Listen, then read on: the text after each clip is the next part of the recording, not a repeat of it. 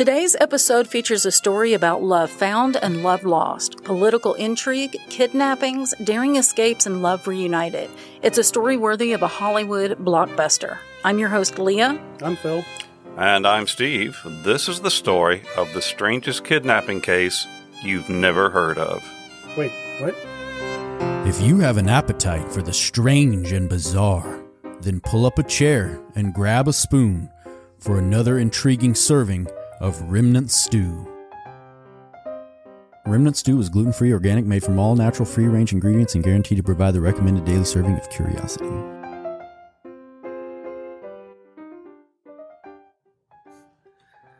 All right, now before we get into that strange kidnapping case, let's take a look at our calendar. Gosh, we're already in June. Summertime, yeah? We do this every time we send the calendar. We're already. Wow, we're already here. Time flies. It does fly. Yeah.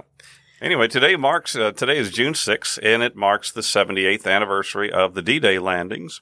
On this day in 1944, the Allied forces, under the command of General Eisenhower, launched an early morning attack on German positions on the Normandy coast in France. Some 4,000 Allied soldiers died on that day, but more than 100,000 managed to establish a beachhead and begin pushing inland before the end of the day. Unfortunately, there are not too many of those folks, those brave folks, left around today, as that generation is passing from us too rapidly. Leah and Phil, I got to go to France 3 years ago and stand on the top of the cliffs and just marvel at the task that they had that day. You can still see the German pillboxes are still there. Yeah, and you can still I don't know. It's very inspiring to stand there and see them, think about them coming on that beach and climbing, scaling up that cliff while they're being fired on. And I think a lot of them didn't even make it to the beach. Yeah, it was just, absolutely. It was unbelievable. Yeah, Saving Private Ryan is a very realistic scene about that. Well, now, tomorrow, June the 7th, it's another interesting day. It's National VCR Day. Oh, yeah. Nice. I got to decorate for that. I got to break that box back out.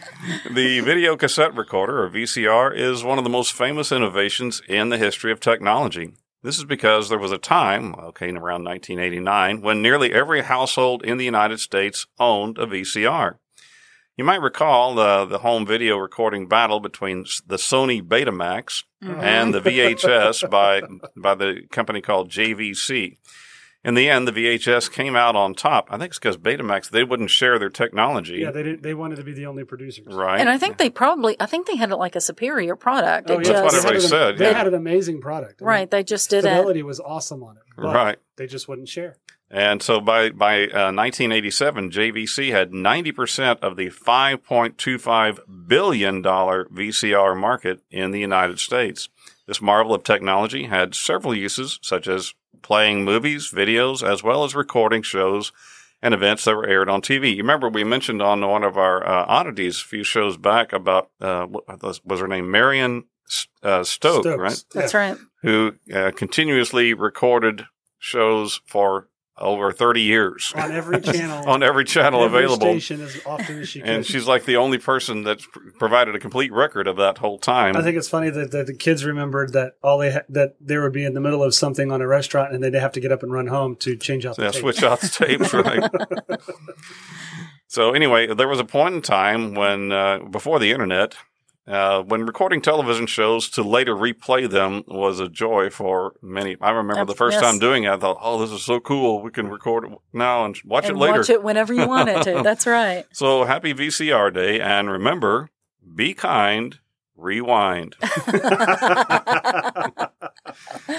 Now, next Sunday, June 19th, is a special day for many reasons. First of all, it is Father's Day. That's right. Happy Father's Day to all of you out there. Last year, we did a terrific episode about Father's Day, and it also included our Remnant Stew Father's Day gift guide, so you might want to go back and check out that episode. There were some pretty awesome ones. Hello, Father is what it was called. June 19th is also Juneteenth. This commemorates the day that the last of the slaves were freed during the United States Civil War, as Union troops arrived in Galveston, Texas. The last holdout. Right. With the news that the Civil War was over and all the slaves had been freed. But also, this is a special day meant to slow down from the hectic pace of life that many of us experience these days. That's right. June 19th is also World Sauntering Day. Okay, that's interesting. I get told I do that easy. Uh-huh.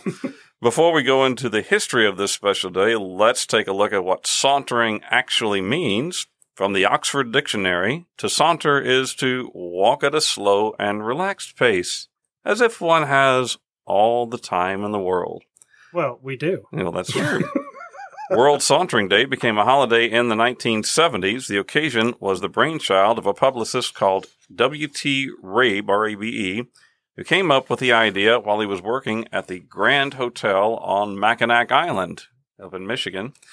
Now, why did he come up with this idea? Well, it was to counter the jogging fad that had taken over the U.S. by storm during those days. So he said, no, we want to do sauntering, not jogging.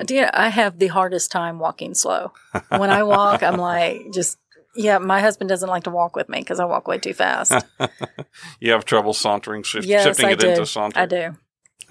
Yeah, any time I have to walk with Becky, it's relax. We'll get there. It'll be okay.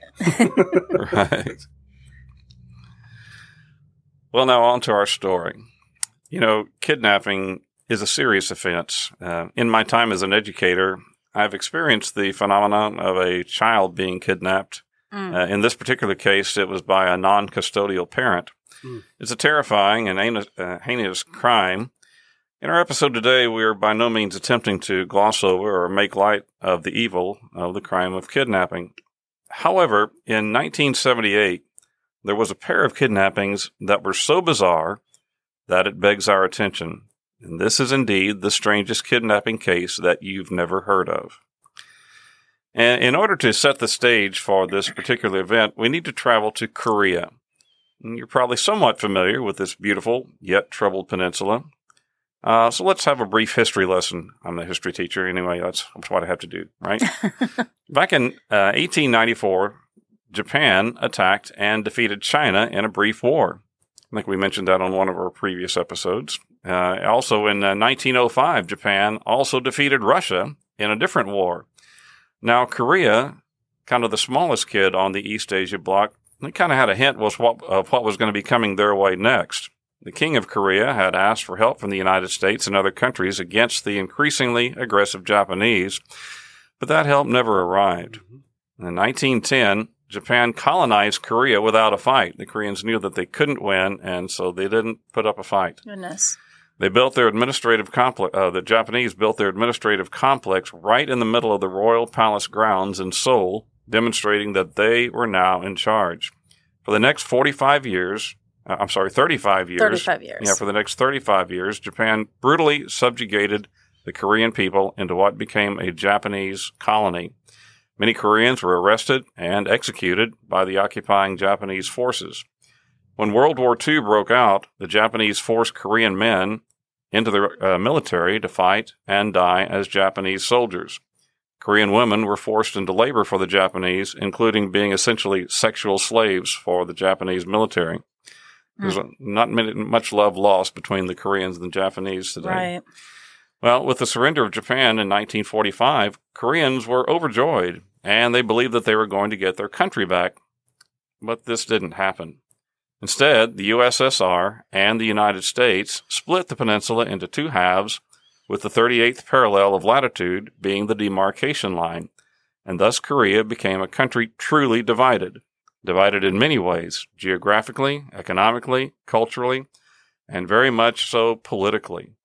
The U.S. set up a democratically elected government in South Korea, and the Russians installed a communist government in North Korea. To head the communist government, the Russians installed a Korean resistance leader named Kim Il-sung, who had allied himself with communist ideology groups during the Japanese occupation. Well, on June 25th, 1950, with the backing of the Russian military, North Korea launched the surprise attack on South Korea. Kim Il-sung sought to take over South Korea, wanted to make the whole peninsula a communist Right. zone, right? Right. But that got the United Nations involved. The Americans and other UN forces came to the aid of the South Koreans in what we refer to as the Korean War. Mm-hmm. For 3 years, the two opposing forces pushed each other back and forth up and down the peninsula. In June of 1953, an armistice or ceasefire was finally signed. Now, officially, the two sides are still at war, as no peace treaty has ever been signed. And a 2.5-mile wide demilitarized zone, which is kind of an odd name because it is very militarized. That's right. Everything's there. Cuts completely across the peninsula, effectively dividing the two countries. So in the 70 years since the armistice was signed, the two countries have become polar opposites. South Korea is a large player on the global market. Its hardworking people have created one of the world's strongest economies. If you have a Samsung or an LG or a Hyundai or a Kia product, well, then you have something that was made in South Korea. North Korea, on the other hand, has languished under the dictatorial rule of Kim Il-sung, his son Kim Jong-il, and his grandson Kim Jong-un. While the communist government of Eastern Europe and USSR collapsed in 1989, North Korea has maintained strict adherence to communist principles. Today, the average person, the average worker in South Korea earns more than $20,000 per year, while in North Korea it is less than $2,000 per year, more than 10 times the amount difference. People who have escaped from North Korea talk about massive food shortages. Often grandparents starve to death so that their grandchildren can eat. Interestingly, the average North Korean today is about 3 inches shorter than their South Korean cousins, primarily due to poor nutrition and living conditions. That's crazy. The difference is just unbelievable. Right. Wow. Well, I'm kind of sorry for that long setup, but it was important for our bizarre kidnapping story in order for you to have the full background. It involves a South Korean actress named Choi Yun-hee and her movie director husband, Shin Sang-ok. We'll just refer to them as Choi and Shin, which are their Korean family names. So Choi was a beautiful young Korean woman who aspired to be an actress. In 1948, at the age of 21, she was selected to star in a film called The Son of Night. The role of film in the years immediately following World War II and the Japanese occupation was a unifying factor for the Korean people. Often these films depicted heroic resistance fighters who had bravely worked against the occupying Japanese forces. Yeah. The Son of Night became an overnight sensation in both South and North Korea, and Choi was an instant celebrity. So when the Korean War began in 1950, and I have to tell you that everything I know about the Korean War, I learned from MASH. MASH, yeah. That's right. That's kind of the way I was, too. That's a good learning place. Right. So, but when the war began in 1950, Choi was living and working in Seoul when the North Koreans quickly overtook the city. She was captured by the North Koreans who recognized her as a movie star. Yep. They insisted that she entertain their troops. Well, she didn't really see any way out, so she agreed to put on a show for the North Koreans. And after the UN forces retook the city, Choi was freed, but faced some resistance back at home as certain South Korean officials accused her of providing aid and comfort to the enemy. Right. Put in a little hot water there for sure. That's right. So between these people, there's a lot of paranoia about people's loyalties. Exactly. So with the armistice signed, she sought to once again work in South Korea's fledgling cinema industry. That's where she met a young and energetic new director, Shin Sang-ok. Shin was 7 years younger than Choi and was considerably starstruck by meeting the idol. But as the two began working together, they developed a chemistry for more than just making movies. The pair were married in 1954. Together, the two founded Shin Film, for which the next 20 years was South Korea's most successful movie factory. Choi starred in over 100 films. The two were the Richard Burton and Elizabeth Taylor of South Korea. Oh, yeah, they were glamorous, weren't they? Yeah, for sure. Yes, the glamorous couple were close friends with President Park and his wife. Everyone wanted to be near them. Everyone, including Kim Jong-il, the son of the North Korean dictator. Oh, so that's where this starts to take a turn now. Dun, dun, dun. Yeah, there's a great picture of them with President Park and his wife, and they look very glamorous, for sure. Well, now, speaking of Kim Jong-il, let's talk about him a little bit. He was born in Russia, actually, in 1941, though the official North Korean biography states that he was born in 1942 in a cabin on Moran Peak, North Korea. North Koreans attribute a spiritual significance to this particular mountain. The Kims expected to be viewed as spiritual beings, and history was often invented or tweaked to provide a holy and heroic narrative for their leaders. Kim Jong-il was the oldest son of Kim Il-sung and his first wife. When he was only 8 years old, his mother died and his father soon remarried. Kim Jong-il hated his stepmother and the attention that his father doted on his younger half-brothers. But one place Kim Jong-il found solace was at the cinema. Throughout his teenage years, he developed a voracious appetite for all things film. With his father now as the, quote, great leader, as North Koreans were encouraged to call Kim Il-sung, Kim Jong-il had access to all of the latest films, not only from Korea, but also from China, Russia, and Eastern Europe as well. And still he wanted more, and so a system was developed through the North Korean embassies in Switzerland and in Sweden to, quote, borrow copies of the latest movies from America and from Western Europe. The first copyright infringement. Right. They've been doing it ever since, right? The borrowed copies were shipped in diplomatic pouches back to North Korea, where they were translated and given subtitles. So he was the real Napster. Right, yeah. Now, Kim Jong-il's father, Kim Il-sung, he didn't really share his son's fondness for all things cinema. Rather, Kim Il-sung viewed the medium as a means to instill the North Korean Communist Party doctrine into the populace. Keep in mind that during the 1950s and 60s, North Korea was still primarily a very rural country. Electricity and plumbing were virtually unheard of. So when a government truck pulls into a village and set up a viewing tent with a large screen and a projector powered by a generator, it was an amazing event for the local farmers and villages. These early North Korean films promoted the value of hard work, self-sacrifice, and patriotism toward the great leader, and the local people ate them up. So he was really using these films as propaganda. Exactly. Very much propaganda. Right. However, in 1968, Kim Il-sung became dissatisfied with the quality of movies that the Cinema Board was producing, the Cinema Board of North Korea. At one particular meeting, he was angrily berating the studio heads, and he shouted, quote, "Is there anyone in this room who's capable of taking control of this operation?" From the back of the room, his son meekly spoke up and said, "I will do it, Father." And at that point, Kim Jong-il, and I think at this point he was only about 26 years old, he took control of North Korea's film production. A lot of people don't know that. With his knowledge of American and European films, Kim Jong-il brought a vibrant new dimension to North Korean filmmaking. First of all, technical quality increased dramatically. North Korean filmmakers knew nothing of the state of cinema outside of their borders. But Kim Jong-il had seen every new release in the last decade. In fact, this particular year, 1968, when he took over, think about some of the movies that were around then. The Space Odyssey, 2001. Yeah, that was the year of that. So the dear leader, as the Korean Communist Party had started encouraging people to call the premier's son, spared no expense in bringing his industry up to speed. He brought in expensive new equipment and taught the crews about modern filmmaking styles. The first movie that he created was called Sea of Blood.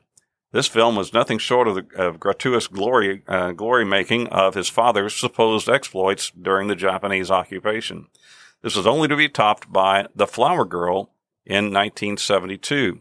The Flower Girl tells the story of a girl from a rural village during the Japanese occupation who sells flowers to help support her family. Her father is dead, her mother is ill and toiling day and night in the employ of a tyrannical landlord, her brother in a Japanese jail, her sister blind after having boiling water thrown at her face by the landlord's wife. The plot is a succession of cruel turns of fate dealt to the girl and her family until, just as she is finally about to give up, she is rescued by her liberated brother and Kim Il-sung's Korean Liberation Army. The Koreans are all exemplary.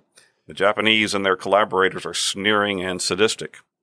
The importance of The Flower Girl to North Korean cultural history is almost impossible to exaggerate. The film was a gigantic popular success in North Korea and in China. It even won a special prize at a film festival in Prague, in Czechoslovakia. the first and only international prize for a North Korean film up until the 1980s.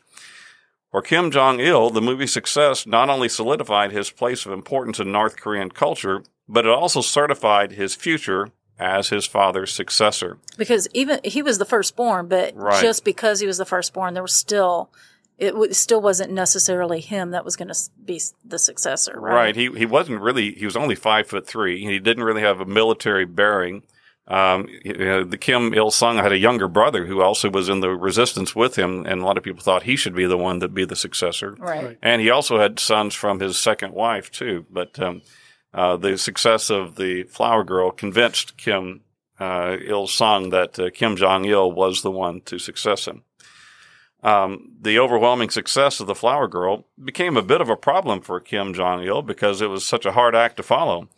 There were other successful movies produced throughout the 70s, but none came close to the popularity and cultural importance of The Flower Girl. Kim Jong-il was desperate. He needed something fresh, something to breathe new life into North Korea's movies and to continue his cinematic propaganda campaign. And he had an idea of exactly what was needed, and he began to hatch a plan to make it happen. Dun, dun, dun. And now for something completely off topic and off kilter. Brace yourself for the oddity du jour. Okay, so taking a break from all the intrigue and chaos that is Korean politics, let's talk about something light. Do you know the name of that quirky, kind of swirly symbol that means and? Only because I watched it on Wheel of Fortune. Oh, really? Oh, really? Okay, so it's called ampersand or something? Ampersand. Yeah. That's right. It's called ampersand, and it has a curious history. All right. Depending on the font that it's typed in, you may be able to see that the symbol is a combination of two letters, the E and T. Oh, E-T. Okay. So okay. in French, A, spelled E-T, literally means and. So putting the two letters together to form one letter or one figure is called a ligature, which is popular in Latin. It's unclear just when the origin of the ampersand was, but we do know that the eruption of Mount Vesuvius in 79 AD preserved more than just the city of Pompeii. It also showed the appearance of the ampersand in some preserved graffiti in the ruined city. Right. Right. So we think of graffiti as like a modern invention. thing. No, it was there too. So it's curious to note, too, that children of the 1800s learning the English alphabet had an extra letter to learn. The alphabet didn't end with Z. It ended with ampersand as the 27th letter. I didn't know that. Yeah, that's right. And it got dropped over time. And it's interesting to me that we still use it. It's still there. Yeah. Even though we dropped it from our alphabet, it's the one ligature that we still use. Oh, interesting. So to quote Merriam-Webster.com, where I got all of this information, the first known example of the word ampersand in English is from the late 18th century, but the word's origin lies in a linguistic tradition that dates to several centuries earlier. Okay. Starting in the late Middle Ages, single letters that also functioned as words, think like I and A, okay, were referred to as letters with the aid of the phrase per se. Letters per se. Oh, I so got when you yeah. were saying like the word I, but instead of using the pronoun, you're saying you want it, like we would say the letter I, but they would say I per se, I. Okay. And so when the 27th quasi letter was referred to, it was called and per se and. Oh, okay. Meaning and by itself is the word and. And that read as and per se and, which eventually evolved into ampersand. Ampersand. Oh, I was wondering what that meant. That's right. And so that's what we have today. And I love it. It's used so many times in logos and logo design. Yeah. And so it's a really beloved symbol. Nice. That was a good oddity. Thank you, Leah. That's cool. Well, back in South Korea, Choi Eun-hee and her husband Shin Sang-ok continued making movies throughout the 1960s and into the 70s. Though the couple wanted children, Choi was unable to bear, so they adopted 2 children and were very successful and happy. Choi opened up an acting school for aspiring drama students on the backlot of their Seoul studio. She began acting less in order to spend more time with her adopted children. But then, just like in Hollywood, in 1975, Choi's world was rocked when she learned that Shin had been having an affair with a young actress and had also fathered a child by her. Uh-oh. Outraged and ashamed, Choi filed for divorce from Shin. The very public and messy divorce was front-page news in South Korea. Their joint film studio was nearly bankrupt. Yeah, it was a bad time. So a couple years later, after the divorce, Choi was struggling financially. She was still trying to keep her acting school going. One day, in January 1978, she received a call from a businessman in Hong Kong.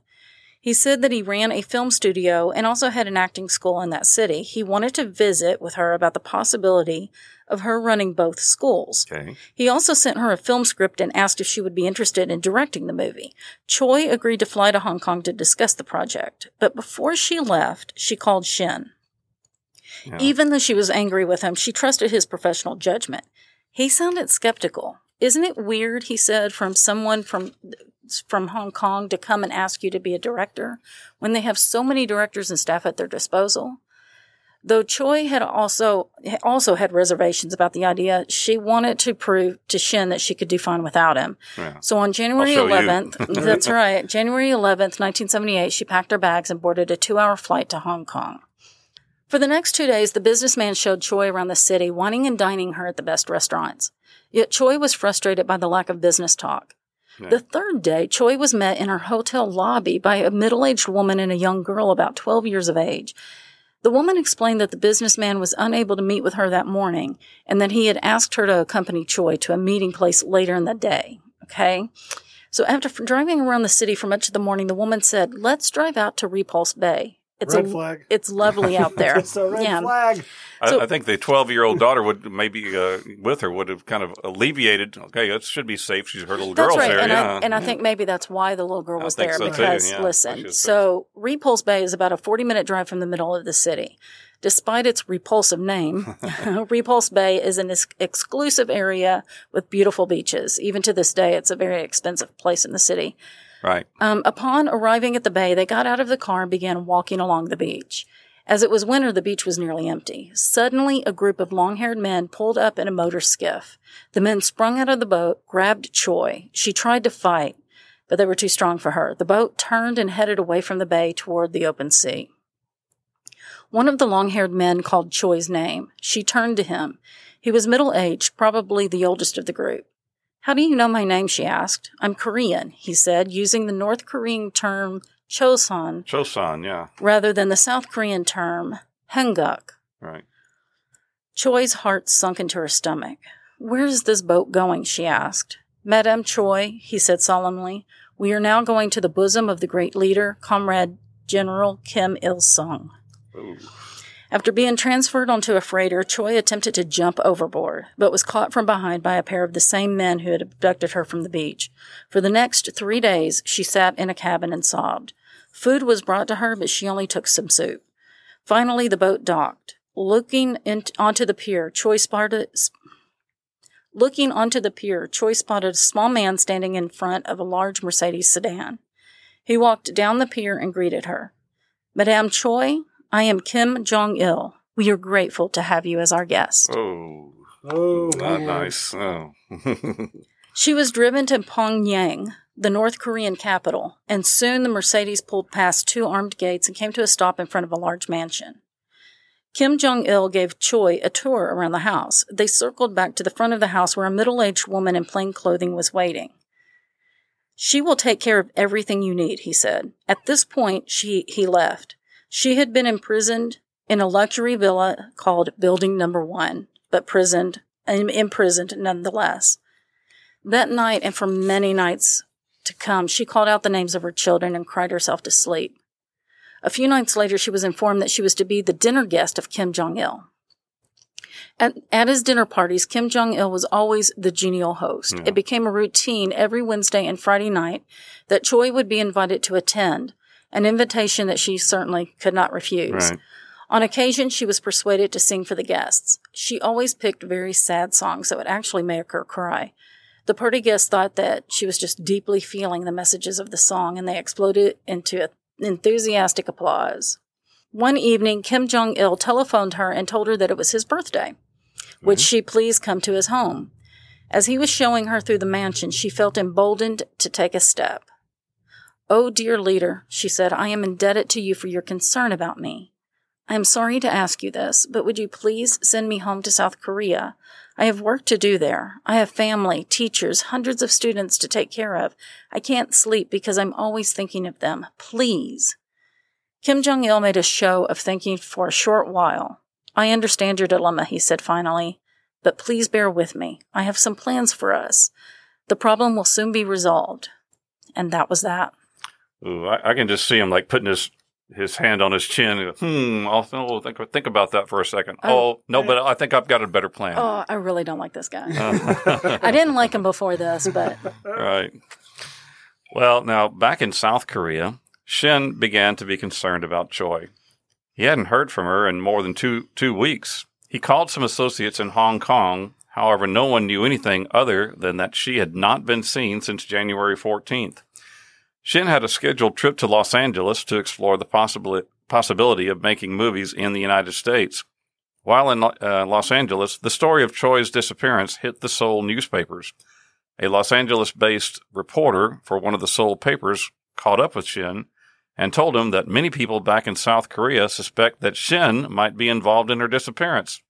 Quote, "That's nonsense," he replied. It almost made him laugh.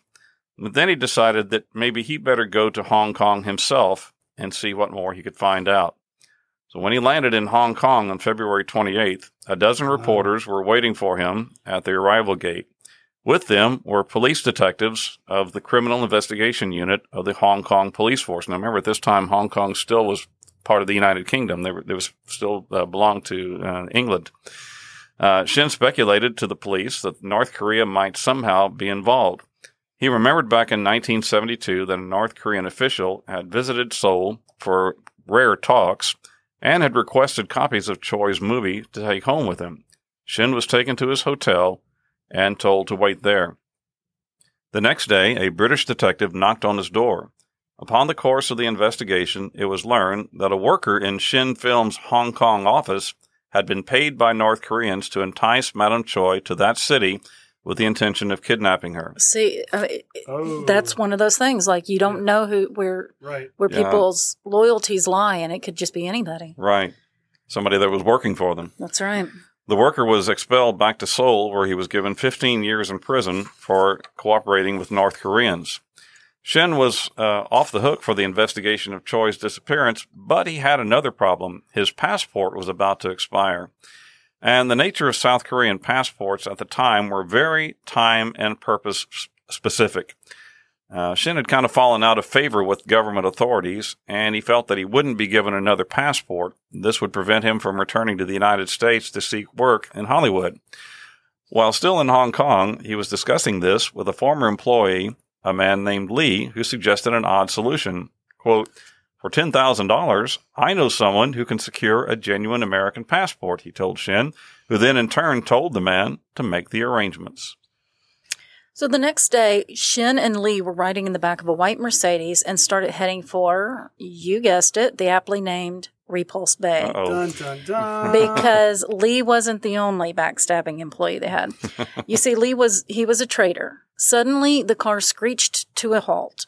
4 long-haired men were blocking the road. What is it about the long-haired men? They were wearing wigs. I think they were wearing wigs. Somewhere else I read. Yeah. They pulled Shin out of the car. One of them slipped a nylon bag over his head and unfurled it all the way down to his feet, covering his whole body. A rope was tied around his ankle. A knife ripped through the fabric just in front of his face, and fresh air poured in, but then a bottle was pressed up to the opening, and a liquid was sprayed in Shin's face, and he soon blacked out. When he came to, he found himself on a boat surrounded by men with North Korean accents. After 3 days on the same freighter that had carried Choi, Shin was escorted off the boat to a dock. At the end of the dock stood a large Mercedes sedan.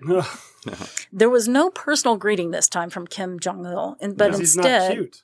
I guess, but instead 2 men greeted him saying, "Welcome to the socialist fatherland." Ooh. Yeah. So he was kidnapped too. Shin had actually been born in North Korea, but had never returned since the 1945 division. He thought Pyongyang looked like a fake city. There were no street signs, no signs on official buildings, no shops, no restaurants, no billboards, no cafes, no bars, no street vendors. Kim Il-sung's face was everywhere, from statues to posters to the giant propaganda placards on rooftops. No one was out in the streets. The city was as silent as a grave. He was driven to a villa about an hour outside of Pyongyang in an area called the Chestnut Valley. Everything in the villa had been prepared specifically for him. Yeah. There were suits in the closet exactly his size, and all of the self-grooming items he used at home were stocked on the shelves in the bathroom. That's kind of creepy. Yeah, That's creepy that somebody, watched him close enough. Yeah. And even his favorite dish was served to him. For the next several months, Shin lived inside that house. He never met or spoke to Kim Jong-il, but he was told that everything is being done on special instructions from the dear leader. A man called Comrade Deputy Director came every day to look after his re-education, big finger quotes there, acquainting him with Kim Il-sung's glorious life and career, and occasionally taking him on sightseeing trips, including to theater performances. When Shin asked about Choi, his handler flew into a rage and scolded him. On September 9th, North Korea's Independence Day, Shin was given by his handler a large pin with Kim Il-sung's picture on it. He was shown how to pin it on with great respect. He was then driven to a large gymnasium where they took their reserved seats in the VIP section. Yeah. 20,000 screaming people packed the rows of seats all around him. Shin could see Kim Il-sung at the front. He looked fatter than his official portraits. I think they kind of doctored those a little bit. A large tumor even swelled on the back of his neck. After a while, Kim Il-sung stood at the main platform and gave a ceremonial speech, which was interrupted by rapturous applause after every few sentences. Across from him, students held up colored placards to create a mosaic of the North American. North American. That would really be something. Yeah, that would be something. Whoops. The North Korean flag. Then, with the greatest of ease, they formed Kim Il-sung's face among floating clouds. Shin had never before seen such a large, well-coordinated crowd, nor had he ever felt so completely alone. Wow. Yeah. Imagine that, seeing all that, pandemonium around you, enthusiasm for this false regime, Yes. Wow. Back at Chestnut Valley, each day for Shin became the same. His handler would come by and attempt to indoctrinate him into North Korean ideology. Then he was shown 2 or 3 movies which had been chosen by Kim Jong-il. It slowly began to dawn on him that he had been brought to North Korea to create movies for the regime. This was something that he was definitely not willing to do. Right. One night he hatched a plan to escape. Right. He had observed a chauffeur-driven car parked every night outside the house where he was kept. The driver would leave the key in the ignition and go into the kitchen where he would play cards and drink with the staff. I think at the time, hardly anybody in North Korea knew how to drive a car. So, why bother with the key, Yeah. Just leave it there. They don't. Apparently, the kids weren't very adventurous. No, not really, Taking no. the car for a ride. No. On December 29th, Shin slipped out of his room and past the attendants who were, as usual, drinking and playing cards. He creeped into the car, which was parked, heading downhill. He let off the brake and slipped the car out of gear. Slowly and silently, the car rolled down the hill. Once he had rolled far enough, he flicked on the engine and hit the gas. If I ever make another movie, he thought, this experience will come in handy. Right? The Great Escape. And he floored it toward the Chinese border. Dun, dun, dun, dun. Though he had a map, he didn't know that nearly 1 out of every 3 people in North Korea were informers. He also didn't know that it was extremely rare for cars to be traveling in the countryside at night. After driving for a couple of hours, he came upon some train tracks. He ditched the car and hopped in an open freight car of a slow-moving train that was headed north. Soon the train pulled into a station. 3 railroad workers came right to the car where he was hiding and pulled him out. He had been caught less than 10 miles from the Chinese border. Oh, that close. Wow. After his interrogation, this is so sad, Shin was taken to one of North Korea's infamous prisons. Oh. Evidently, Kim Jong-il could not believe that Shin would try to leave the country after he had been treated so well. Right? It was then decided that Shin would endure a hard time for his attempted escape. He was made to change into prison garb, cotton, second-hand, and unwashed from the previous person, and taken to a small, damp, filthy cell that it would be his new home. He had to crawl into it through a flap on his hands and knees.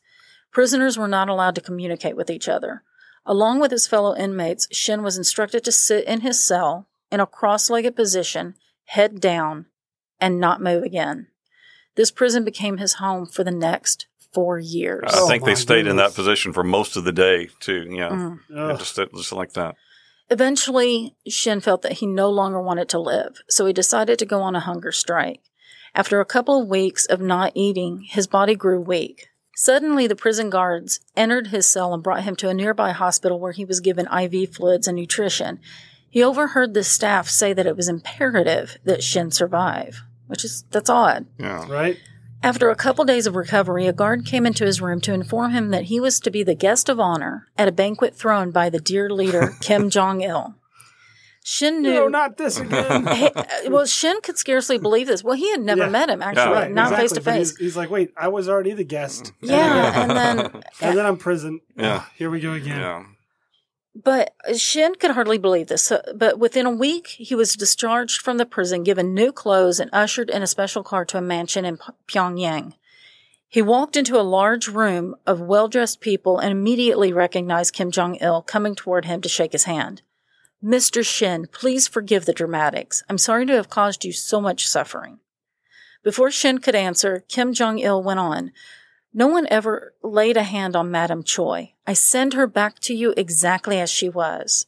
At that point, at the opposite end of the room, a door opened and Choi entered accompanied by a military guard. Wow. Shin and Choi looked at each other in shock. Choi barely recognized Shin as he had lost so much weight due to his years in prison and his hunger strike.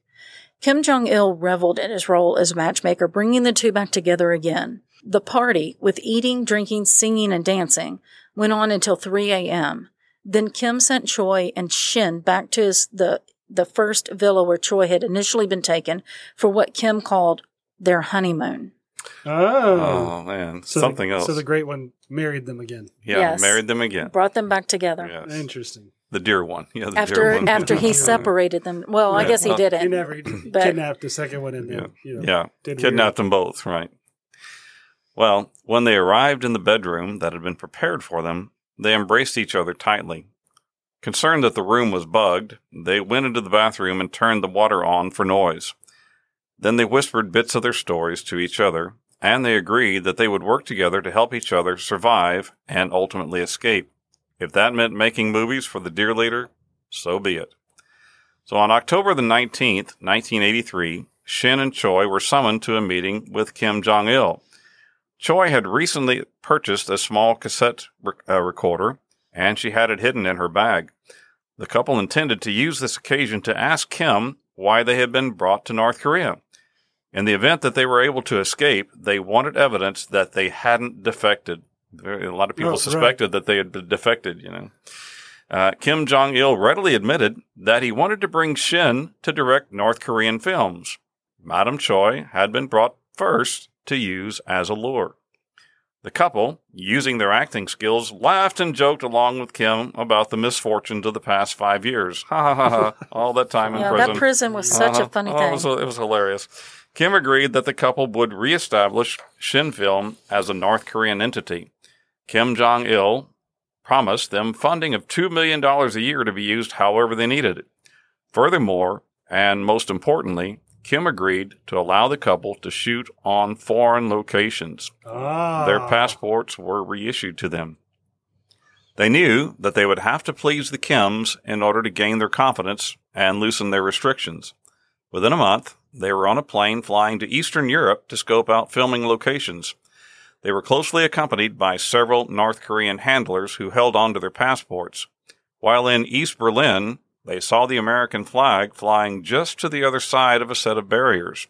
Choi looked at Shin, wondering if this was their opportunity to make a break for it, but Shin waved her off. He wasn't going to risk it unless there was a 100% chance of success. He had already once paid the price of a failed escape attempt. That's right. And if they got caught again, she would also go to prison. Right. A few months ago, we asked you to go to our website, click on a link, and show us some love by writing notes about how much you like listening to Remnant Stew. It was all for a contest to win sponsorship money. We asked for the love, and we got it. Yes. Woo-hoo! Thanks to you and the notes that all of you wrote. Unfortunately, we didn't get to see them. Remnant Stew was a winner. We won $250, and we wanted to thank you so much and let you know that we decided beforehand that if we won money, the very first thing we would do with it is to give back. So we gave $25 to our local food bank, Right. and we are committed to giving 10% off the top of any money that we make in the future to a charitable cause. That's right. And the second thing we wanted to do was show some gratitude. Now, we've been very blessed here at Remnant Stew to be allowed to record our podcast here in the greater Cut and Shoot area at a studio free of charge from a local business. Over the last 2 years, they have been very generous to us, and so we bought some breakfast pastries and surprised the company employees as a thank you. It was just a small thing considering, but it's made their Monday just a little bit brighter. And the rest of the money goes toward our operating expenses. So thank you again for being the best listeners ever. We love you. Thank you. Very much. Thank you. They began filming their first movie for Kim Jong-il in Prague, Czechoslovakia. Shin found that he was actually enjoying making a movie again, even if it was for Kim Jong-il. Yeah. The movie, titled Emissary of No Return, was about a Korean diplomat during the Japanese occupation who traveled to The Hague in the Netherlands to plead his country's fate before the World Court. Shin had used many innovative techniques and camera angles on the film that North Koreans had never seen before. The movie was set to be released on April 15th, 1984, which was Kim Il-sung's birthday. It was an astonishing success, and it helped Shin and Choi to gain the trust of Kim Il-sung and Kim Jong-il. While making the movie, Shin and Choi fell in love again. In an environment where separately they had nothing, each found that the other person became their everything. They depended on each other for their sanity and focus, and they were each other's last remaining link with their former lives. After 5 years of missing and fearing for each other every single day, and then being thrown together in a situation where they were both bereft of everything else, Shin and Choi's love was rekindled with a new depth, and together they were still obsessed with escaping from captivity and returning home to their family. The only way to do this was to get Kim Jong-il to allow them to get close to the Iron Curtain. Yeah. They determined that the best place to do this was in Vienna, Austria. At that time, Austria and Hungary had an unusual agreement. Even though on opposite sides of the Iron Curtain, travel between the two was allowed. Shin and Choi had to convince the dear leader that Vienna offered filming opportunities that no other country could. The paradox confronting the couple was that their only chance of escape lay in convincing Kim Jong-il that they wanted to stay in North Korea.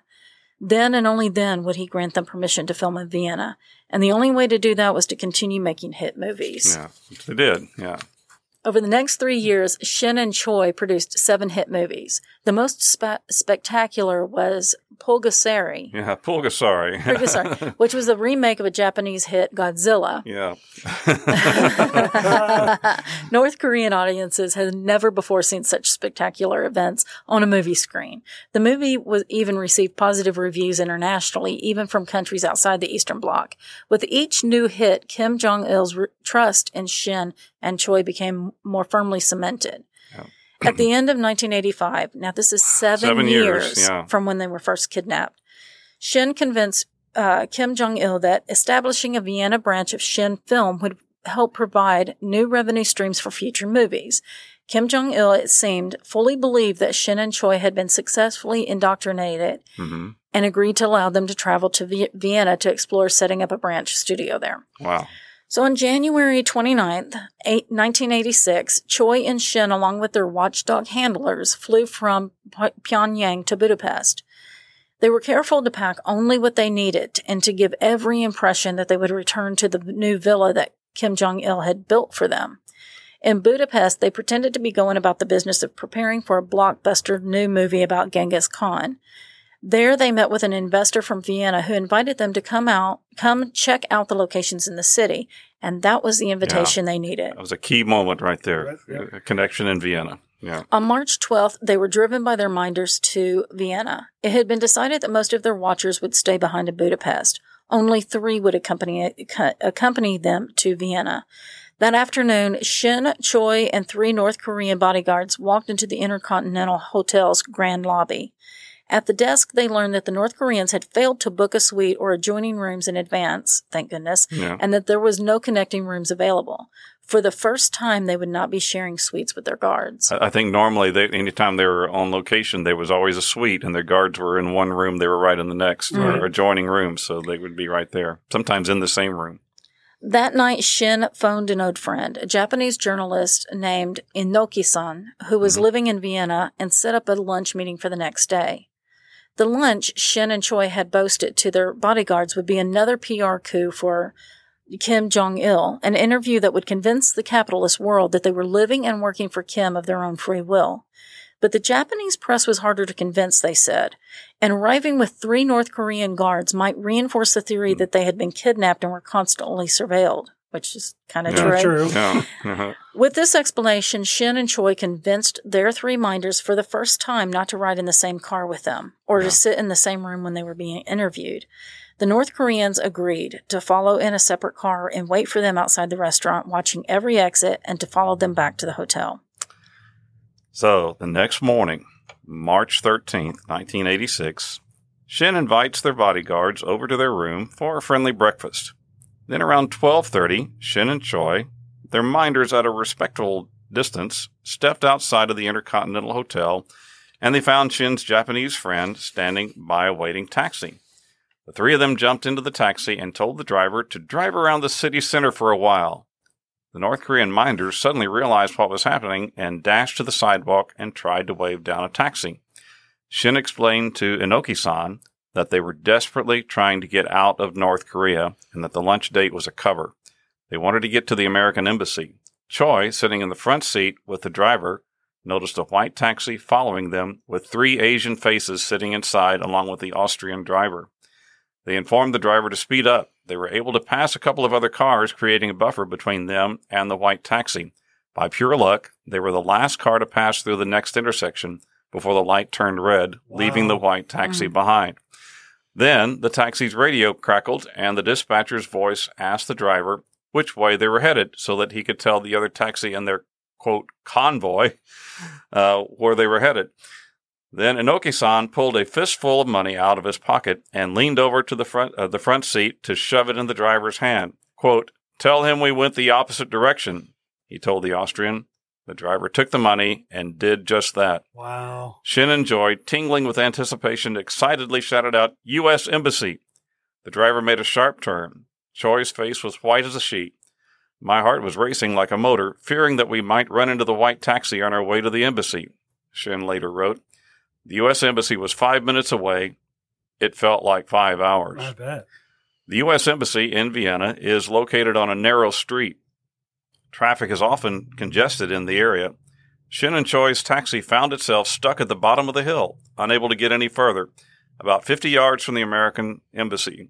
Breathlessly, Shin asked Inoki-san to stay and watch them until they were safe.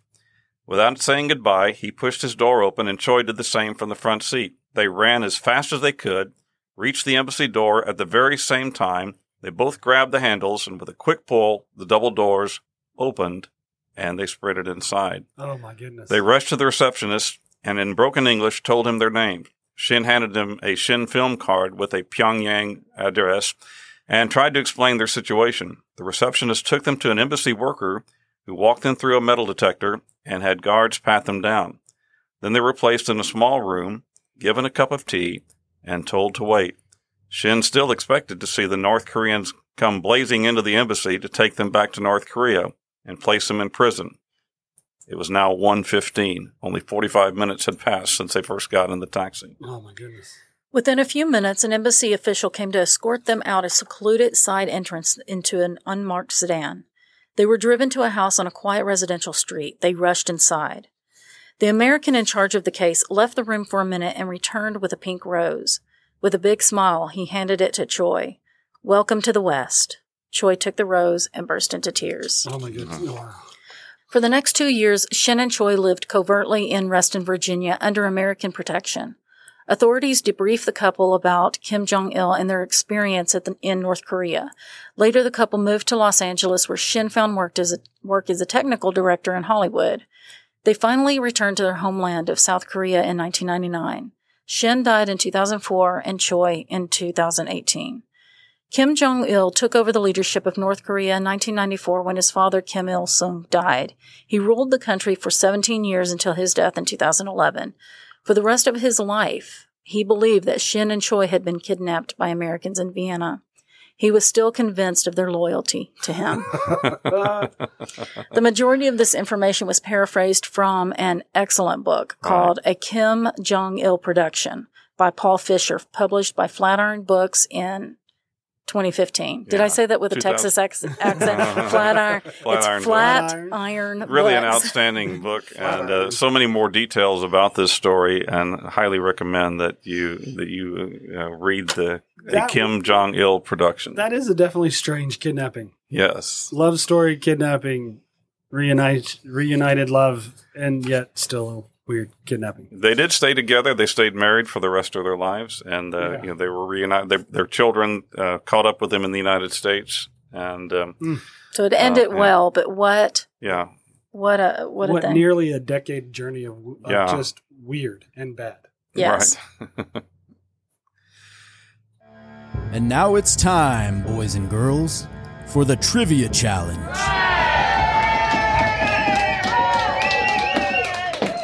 Well, now, let's take a look at the Trivia Challenge. You know how to play this. Like and follow our Facebook page at Remnant Stew Podcast. Like and share this episode post. Put your answer to the Trivia Challenge question in the comments of that post. The first person to do all of that will be the winner and will be mentioned in an upcoming episode of Remnant Stew. So what's our question today, Leah? Okay, so what future Apollo 11 astronaut served as a fighter pilot during the Korean War? Oh, Interesting. good one. All right, folks, check out our Facebook and Instagram at Remnant Stew Podcast, or send us an email to say hi or to suggest a topic for future episodes at staycurious@remnantstew.com. Remnant Stew is created by me, Leah Lamp. Dr. Stephen Meeker and I research, write, and host each episode, along with commentary by our audio producer, Philip Sinkfeld. Theme music is by Kevin MacLeod, with voiceover by Morgan Hughes, and special thanks to Judy Meeker and Harbin Gould. Well, now, before you go, please hit the follow button so you won't miss an episode. Head over to Apple Music and leave us a review. Share Remnant Stew with your family, your friends, and the nice folks down at the United States Embassy. Until next time, remember to choose to be kind and always stay curious.